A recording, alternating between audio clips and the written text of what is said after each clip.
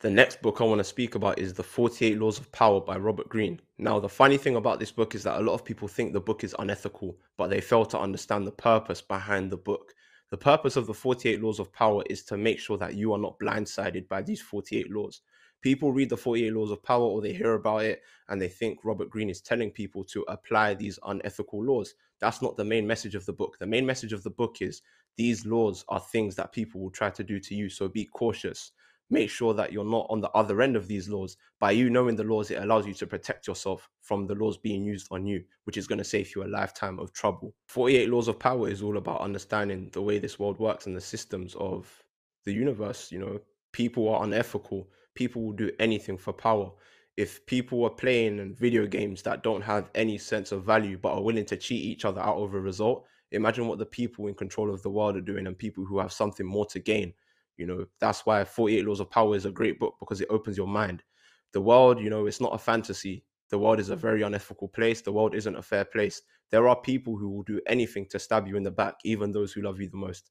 With the 48 Laws of Power, it opens your eyes to be able to see what could potentially be being done to you before it actually happens, which means that you can react before things happen, which makes you proactive instead of reactive. One of the best things I learned from the 48 Laws of Power was to never be in the shadow of a great man. I never understood it when I first heard it, but as I read the book deeper, I started to realize it's such an important thing to understand. You should never try to be the second version of someone else. If you try to be the second version of someone else, you lose your own identity. If you lose your own identity, it means that you will always be in the shadow of someone else. You will never have your own story. Your success will always be compared to their success. What you do will never be enough because you'll be judged by their measures. There's nothing wrong with being inspired. There's nothing wrong with, you know, seeking inspiration from other people, but you should never seek to be the second version of someone else. What you should be doing is aiming to emulate. For those of you who don't know what it means to emulate, it basically means to, you know, take from people who are doing good things, but to never be a carbon copy. Take what's working from successful people and add that to your game.